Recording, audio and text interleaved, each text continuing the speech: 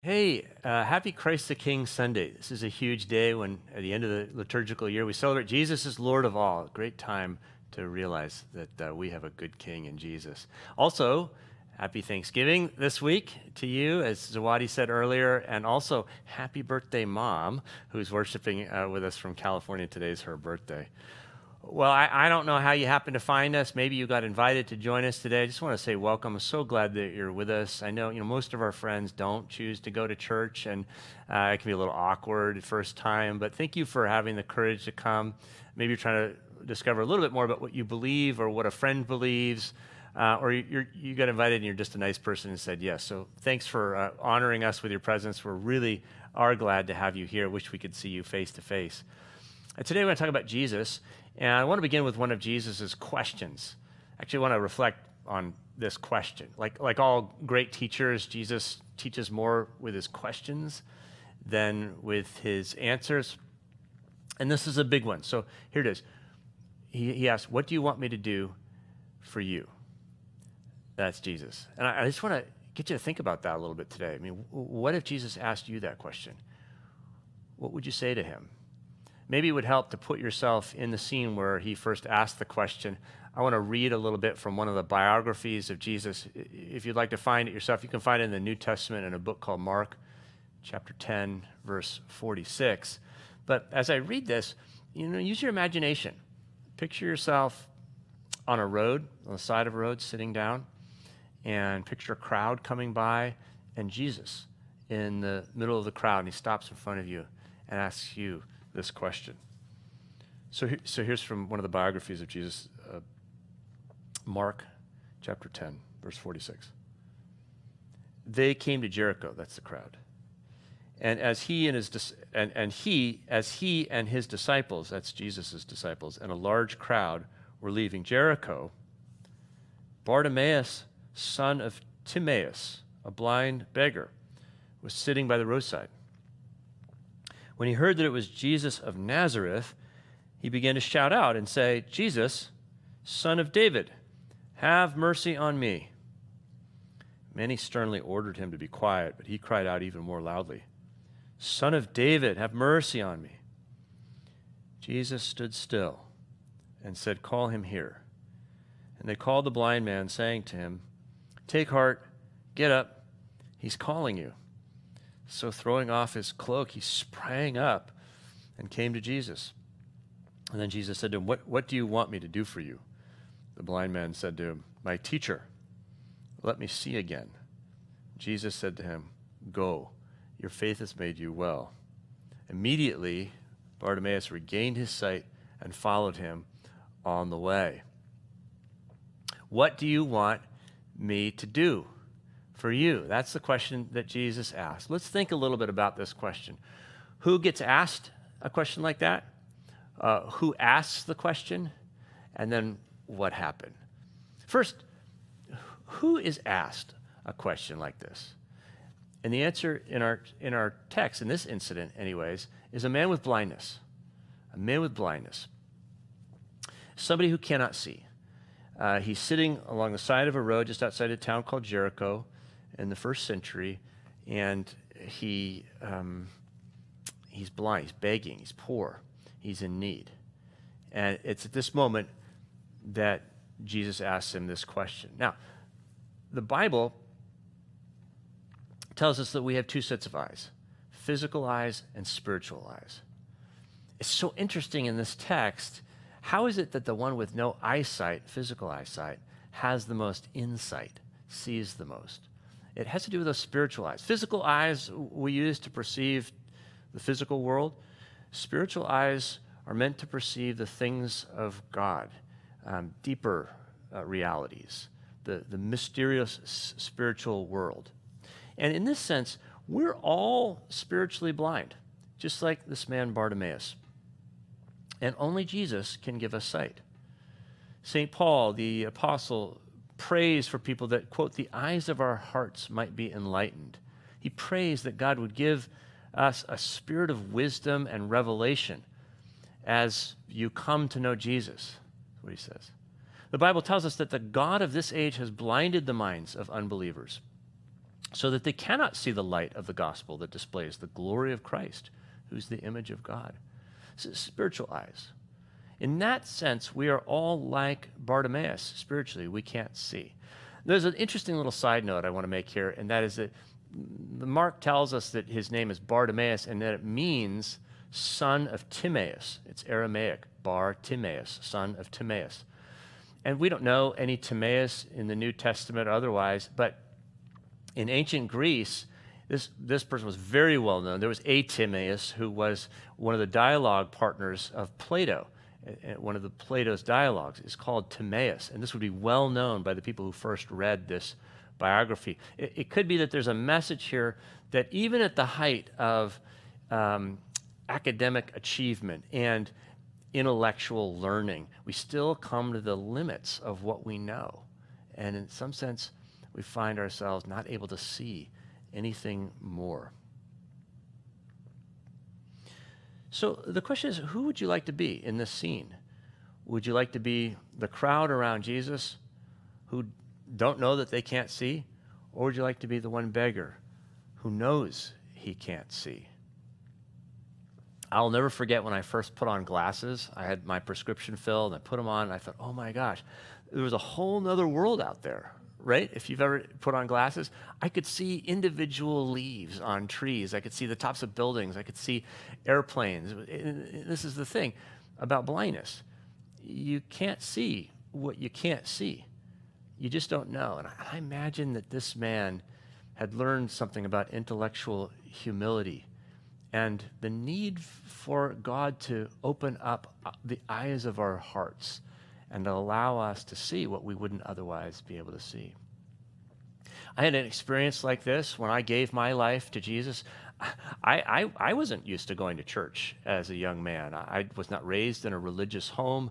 I didn't think much of faith. I probably would have said of faith what Mark Twain says, that faith is believing what you know ain't true.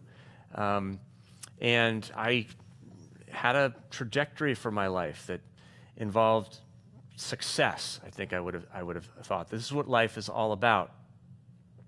I wanted to get a good job. I was primed to be a lawyer. I had a great resume. I would have been a self-made man who worshiped his own maker. And then one day I encountered Jesus through questions in the New Testament. One of the questions. I was a sophomore in college, and I don't remember how I came across the question. Someone probably shared it with me. But it's this question. What does it profit a person to gain the whole world and lose their soul? And honestly, I was racing to gain the whole world. What I didn't realize is I hadn't even considered my soul. At this point, I began to see that I actually was a person of faith. I had lots of faith. It was just faith in the wrong things. I had faith in myself. I had faith in my education. I had faith in other people. I had faith in gaining the world, success. But I found Jesus was asking me, George, if you got all that stuff, even if those things could deliver what they promise you, which they probably can't, and you had all those things, would you find yourself satisfied deeply in your soul? I had to admit, no is the answer to that, no. And Jesus was saying, what if you came to the end of your life and you had the world, but you lost your soul? And so this began a process of discovery, and through that process, my eyes were being opened, and I was seeing more. I was seeing God through Jesus. I was seeing love. I was seeing life. And there was a transformation that happened in my life through that. The point is, Jesus opens the eyes of those who admit that they do not see, that we're very much like Bartimaeus on some level. This seems to be what happened to Barbara. I love Barbara's story. She says she moved from a person who says, I don't believe any of that bleep, to someone who can now say, Jesus is the center of my life. Oh my gosh, her eyes have been opened. And this is the experience that so many people report when they give their lives to Jesus. For some of us, it's a gradual process, like James Chung says, flying from Seattle to Vancouver on a cloudy day. They might ask you when you arrive in Vancouver, hey, when did you cross the border into Canada? And you say, I don't really know, but I'm here now. Gradual process. Or for some of us, it's a sudden process. Like novelist Frederick Buechner, he talks about being in church and hearing the minister, and he's kind of droning on, but suddenly he uses this phrase, great laughter. And let me read what he writes because it's so beautiful to me. He says, at that phrase, great laughter, for reasons that I have never satisfactorily understood, the great wall of China crumbled and Atlantis rose up out of the sea. And on Madison Avenue at 73rd Street, tears leapt from my eyes as though I had been struck across the face. I mean, somehow God used the phrase great laughter to open Frederick Buechner's eyes to Jesus. And for no obvious reason, he could see spiritually. What do you want me to do for you? Jesus asks. Well, to see, Jesus. I want to see. I want you to open my eyes. And if you're praying that prayer today, as I'm praying it for you, you're asking for a miracle. But that's what the story is about, right? A God who does miracles through Jesus. Well, that's who gets asked this question? Someone with blindness. And I'm going to give you an opportunity a little later on in this service to pray that prayer of Bartimaeus, to put yourself right on the curb next to him and say, open my eyes, Jesus. But before we get there, let's ask ourselves, who's asking the question? I mean, we know it's Jesus, but who does Bartimaeus see in Jesus, right? And the answer is a king with mercy. A king with mercy. This is the real insight of Bartimaeus. This is what he seems to be able to see that the crowd around Jesus apparently doesn't see. Listen to the way Bartimaeus addresses Jesus as he's passing by. Listen to the titles that Bartimaeus uses.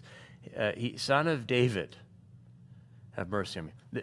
They say, someone in the crowd says, it's Jesus of Nazareth. But Bartimaeus says, Son of David, have mercy on me. And then later on in the scene, he comes and he says, my teacher, or some translations will just say Rabboni, which is an Aramaic word, my teacher. Let's think about those two titles. Son of David is a royal term. David was a king, and God promised David that he would have an heir who would have an eternal kingdom. And so Bartimaeus is saying, that's Jesus, this king of an eternal kingdom. And then my teacher. Well, if you look at, scholars tell us, if we look at the extant literature of the time, Jews in that day, they didn't use this very often of a human teacher. They primarily used this phrase, my teacher, or Rabboni, for God in prayer. So Bartimaeus is saying, I'm speaking to a king, and I'm speaking to God. That's who Jesus sees. Who Bartimaeus sees in Jesus, a king with mercy. The Bible tells us that Jesus is the Word of God made flesh. The Bible tells us he's the image of the invisible God. In him, all things in heaven and earth were created. In him, all the fullness of God was pleased to dwell. God has stepped onto the stage of human history in a person, a human being, Jesus. The Bible tells us this man is the radiance of God's glory, the exact representation of God's being. It tells us the blessed and only sovereign, the King of kings and the Lord of lords. He alone has immortality, and he dwells in unapproachable light. Wow, this is a beautiful vision the Scripture gives us of a great king, but he comes walking like an ordinary person in humility before Bartimaeus. He's present to him as he's present to us now. Joy Davidman writes about this. Joy Davidman, before she gave her life to Jesus, was a communist, an atheist, an accomplished poet. She also was a wife, and her husband at the time was an alcoholic, had been unfaithful to her. She was distraught, found herself alone in her room, fell to her knees. An atheist fell to her knees in a moment of prayer. She might have said a moment of weakness. But something happened when she did that. She writes later, all my defenses, all the walls of arrogance and cocksureness and self-love behind which I had hid from God went down momentarily. And God came in.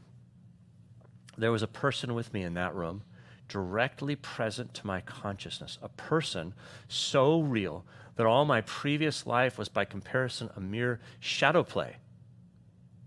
And I myself was more alive than I had ever been It was like waking from sleep. A king with mercy, not visible with physical eyes, but visible with the eyes of the heart. She just perceives a presence. And this presence now is moving by Bartimaeus. Notice mercy. Bartimaeus says, Son of David, have mercy on me. And that's the right prayer, isn't it? Mercy. Because this is a king who comes to grant clemency. This is a king who comes for the sole purpose of pardon. Now, as soon as people around realize that, notice what happens. There are these voices that say, quiet Bartimaeus. Do you see that? Shut up, Bartimaeus. They try to quiet him. He only gets louder, but they say quiet because this is a king. And you have no right. You're just a beggar. You're just on the outskirts of town. You're not with the important people, the good people, the right people, the in crowd. Quiet Bartimaeus and try to silence. You have no claim on this king. You have no right to access this king, to bother him, to deter him. He's got no interest in you. See, they're wrong about that, but this is what they say. I have to tell you that as soon as you cry out to Jesus, you will hear those voices too. I hear those voices. I still hear those voices. We hear those voices in society. We hear those voices in ourselves. We sometimes, tragically, even hear those voices in the church. You have no right to this king. What I found is the only way to minimize those voices is to cry even louder, just as Bartimaeus does, to this king with mercy. Cry out to him, because you never hear this from Jesus. He doesn't talk that way to us. If you've been reading this biography in context, the very last thing that the biographer tells us before he tells us what happened to Bartimaeus is the purpose of Jesus, why he came. It's Jesus himself speaking. I'll just read it to you in verse 45. Jesus says, for the Son of Man, he means himself, for the Son of Man came from heaven not to be served, like most kings, but to serve and to give his life a ransom for many. I have come to give my life a ransom, and speaks of our freedom at his expense, a ransom. It's the only king that was ever born just to die. A king who came to give his life for those who have been rebels all their lives, and yet he loves them. This is a king with mercy. The Bible says, all have sinned and fall short of the glory of God. And the Bible says the wages of sin is death, but the free gift of God is eternal life in Christ Jesus our Lord. The Bible tells us without the shedding of blood, there is no forgiveness of sins. But God proves his love for us, and that while we were yet sinners, Christ died for us. The Bible says he made peace with God through the blood of his cross. And, this is the good news, if anyone is in Christ, they are a new creation. Everything old has passed away. See, everything has become new creation. That's the pardon that comes from this king. That's what mercy looks like when we say yes to him. What do you want me to do for you? Jesus is asking you that question today. Now, there are lots of answers to that question. We can ask for sight. We can ask for health. We can ask for restoration of relationships. We can ask for help with jobs or anything, and he does all of that. But when a great king is passing by, you do best to ask him to give you first what he came to give, which is mercy. And that's what Bartimaeus does, isn't it? He asks for the right thing. He asks for mercy. He's asking for forgiveness. He's asking for pardon. He's asking for reconciliation with God and eternal life with this king. That's the thing to start with. And so Bartimaeus asks for it. So a king of mercy asks someone with blindness a penetrating question. Finally, let's ask ourselves, well, what happens? What happens? The answer is faith with salvation. Faith with salvation. This is a joyous moment. This is a great incident. And by the way, this is what I pray happens for you today as well. Faith with salvation. I'm going to give you an opportunity just in a couple minutes to join me on a Zoom call. And really the purpose of that is not to interact with me, though I'd be delighted to do so. It's for you to be able to interact with Jesus and to respond to him and say yes to him, to express faith and receive salvation. See what happens. Bartimaeus is sitting by the curb. He hears a crowd. Nothing wrong with his hearing. It grows larger. It's a large crowd. I haven't heard a crowd like this in a long time. It's coming towards me. And he pulls on someone's robe. What is this? And they say, it's Jesus of Nazareth is coming by. And he cries out for mercy. And somehow Jesus hears. I don't know if that's with his physical ears or spiritual ears. Above all the noise of that crowd, the big and important people pressing in around Jesus, Jesus hears the poor man, the humble man, the man who cannot see and knows it and cries out for nothing but mercy. Jesus hears. And that is the cry that stops him in his tracks. He stops. The text is very clear about this. He stood still.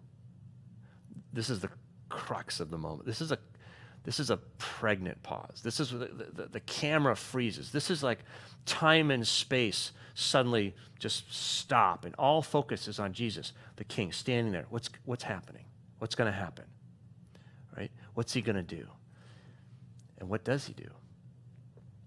He calls for Bartimaeus to come to him because he senses faith. And he's bringing salvation. Call him here, he says. And they do. They get him, and they call him. And Zacchaeus throws off his cloak, which some people suggest is symbolic of his departure from his old way of life. Perhaps he used the cloak to beg. And he springs up. Notice the language. And he comes to Jesus. He comes to Jesus. And Jesus says, your faith has made you well. Now that verb made well is one of the great verbs of the Bible. It's the verb for salvation. He has saved you. It can be used of physical healing, but more often it's used of just total restoration that God has come to bring to all of his creation. Salvation, it means rescue. You've been rescued. You've been saved. You've been restored. You've been reconciled to God and to the way things are meant to be. This is the beginning, not just of his physical healing, but of his spiritual healing. Salvation has come. Your faith has made you well. What we realize at this moment is that Jesus is looking for faith. He's walking through that crowd, through that city and through that crowd, looking for faith. When he asks the question, what do you want me to do for you? What he really is asking is, what do you believe I can and will do for you? He's looking for faith. Francis Collins has been in the news a lot recently. You know his name. He's the director of the National Institute of Health. He did an interview for New York Magazine not long ago, and in that interview, he said, I came into med school an atheist, and I left a Christian. It's kind of an interesting story. It has to do with two people. Mostly it was one was a patient, the other was a neighbor. The patient was an elderly woman in the late stages of cardiac disease. She was dying, and yet she had this kind of peace that a young Francis Collins just couldn't account for with his worldview. He couldn't see it. And one day she asked him from her bedside, Doctor, what do you believe? Meaning about God. Now, the neighbor was somebody who just lived up the street that had a relationship with Francis Collins and listened to his questions and honored his questions, and one day shared with him a copy of C.S. Lewis's book, Mere Christianity. A patient and a neighbor.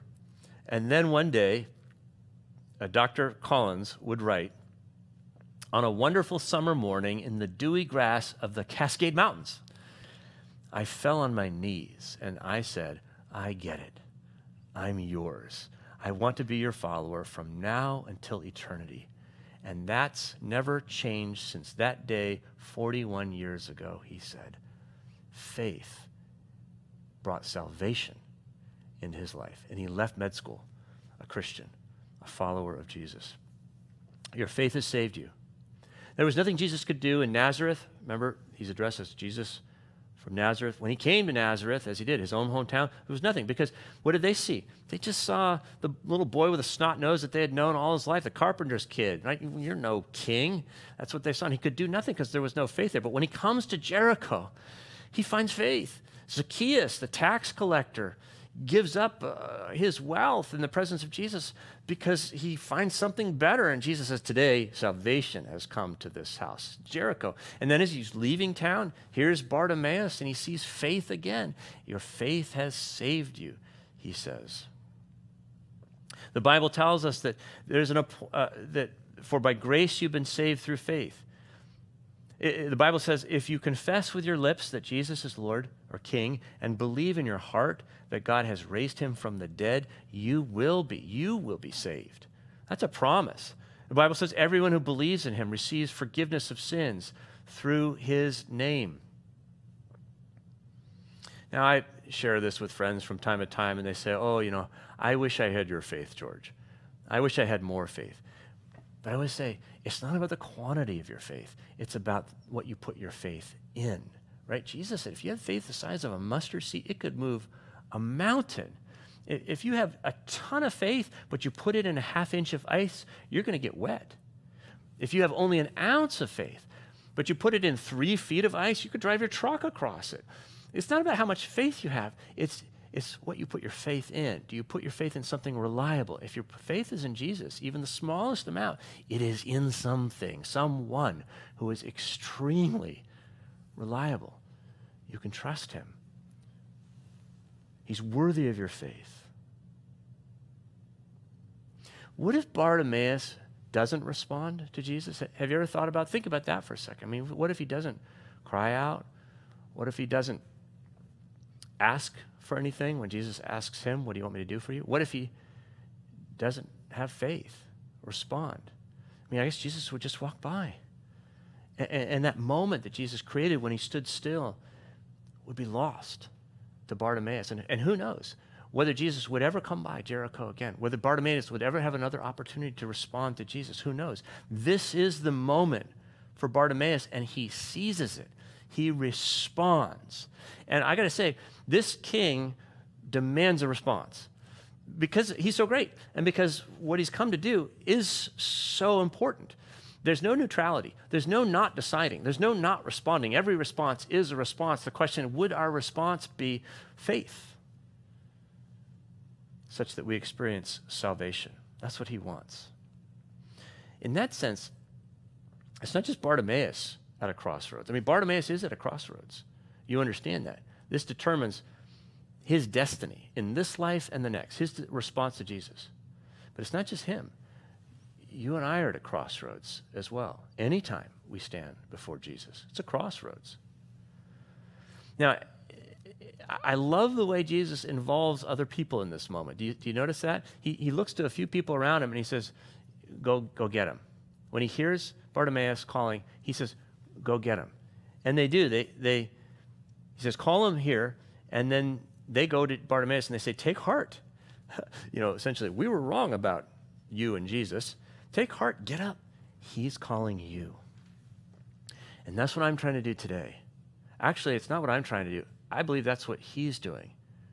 I'm coming to say he's calling you because he's sent me to give you a message. That's what this is about. His message has always come through others. There's always a second-hand experience of Jesus before there's a first-hand experience. I mean, there's someone, right, like a patient or a neighbor who helps us hear the call of Jesus. It's what it was true in my life. It was a hiker, a group of rowers, a guy who played the guitar. They told me, George, the King is calling you. It took me a while to get there, but God used them. And maybe for you, there's someone in your life as well. It could be a grandparent or a parent. It could be a coach or classmate. Maybe it's a neighbor, somebody who sent you the link for this message. Maybe that's the person. I don't know who it is, but it's at least me. Right now, it's you and me. And all of these people, they're not trying to be pushy. They're not saying we're better than you. What they're saying is, this King wants you. This King is calling you. It's a really good thing. How are you going to respond to him? What will you say to him? I know very well I can't talk you into responding. If I could, I'd try, but I can't. My messages are just not that good. But here's what I'd say. I do not believe in accidents. I believe you are hearing this story today because God wants to ask you this question, the question of Jesus. He's calling you. So this is my message. A king with mercy asks someone with blindness to experience faith with salvation. What do you want me to do for you? Jesus asks you. That's between you and Jesus right now.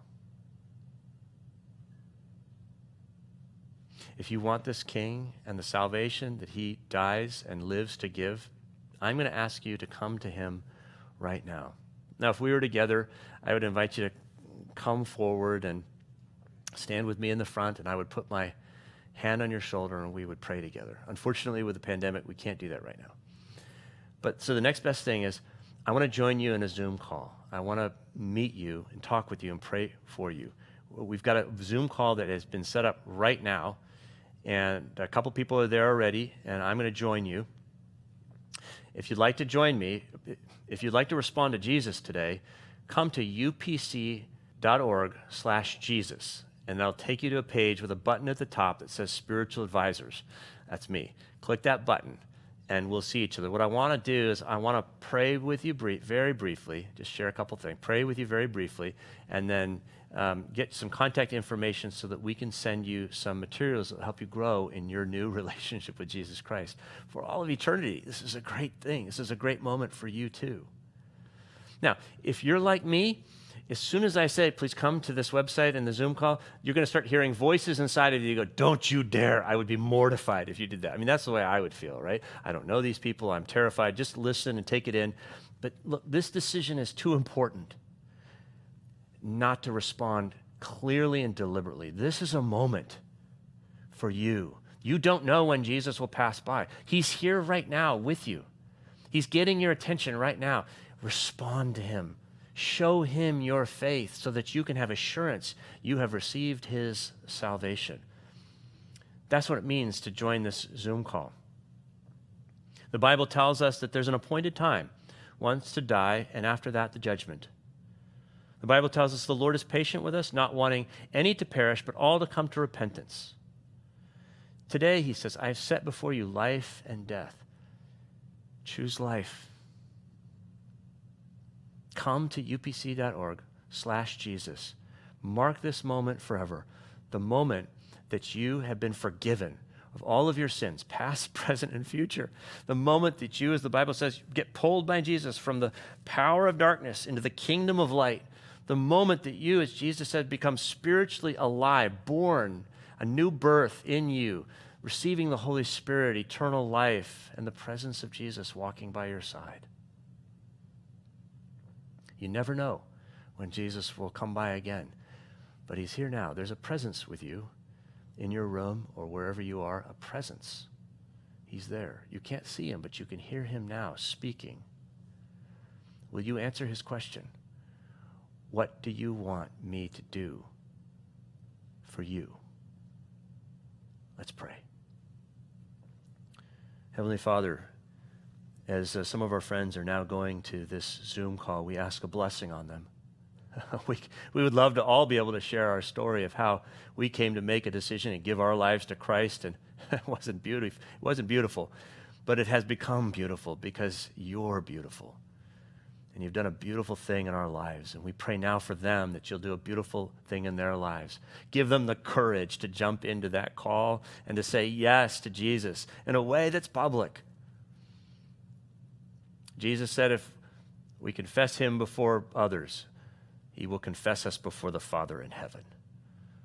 Lord, we pray for them now that your Holy Spirit would be at work, saying yes and giving them the assurance that they are daughters and sons now, because of this response of the great King of heaven, whom we celebrate this Christ the King Sunday in his name.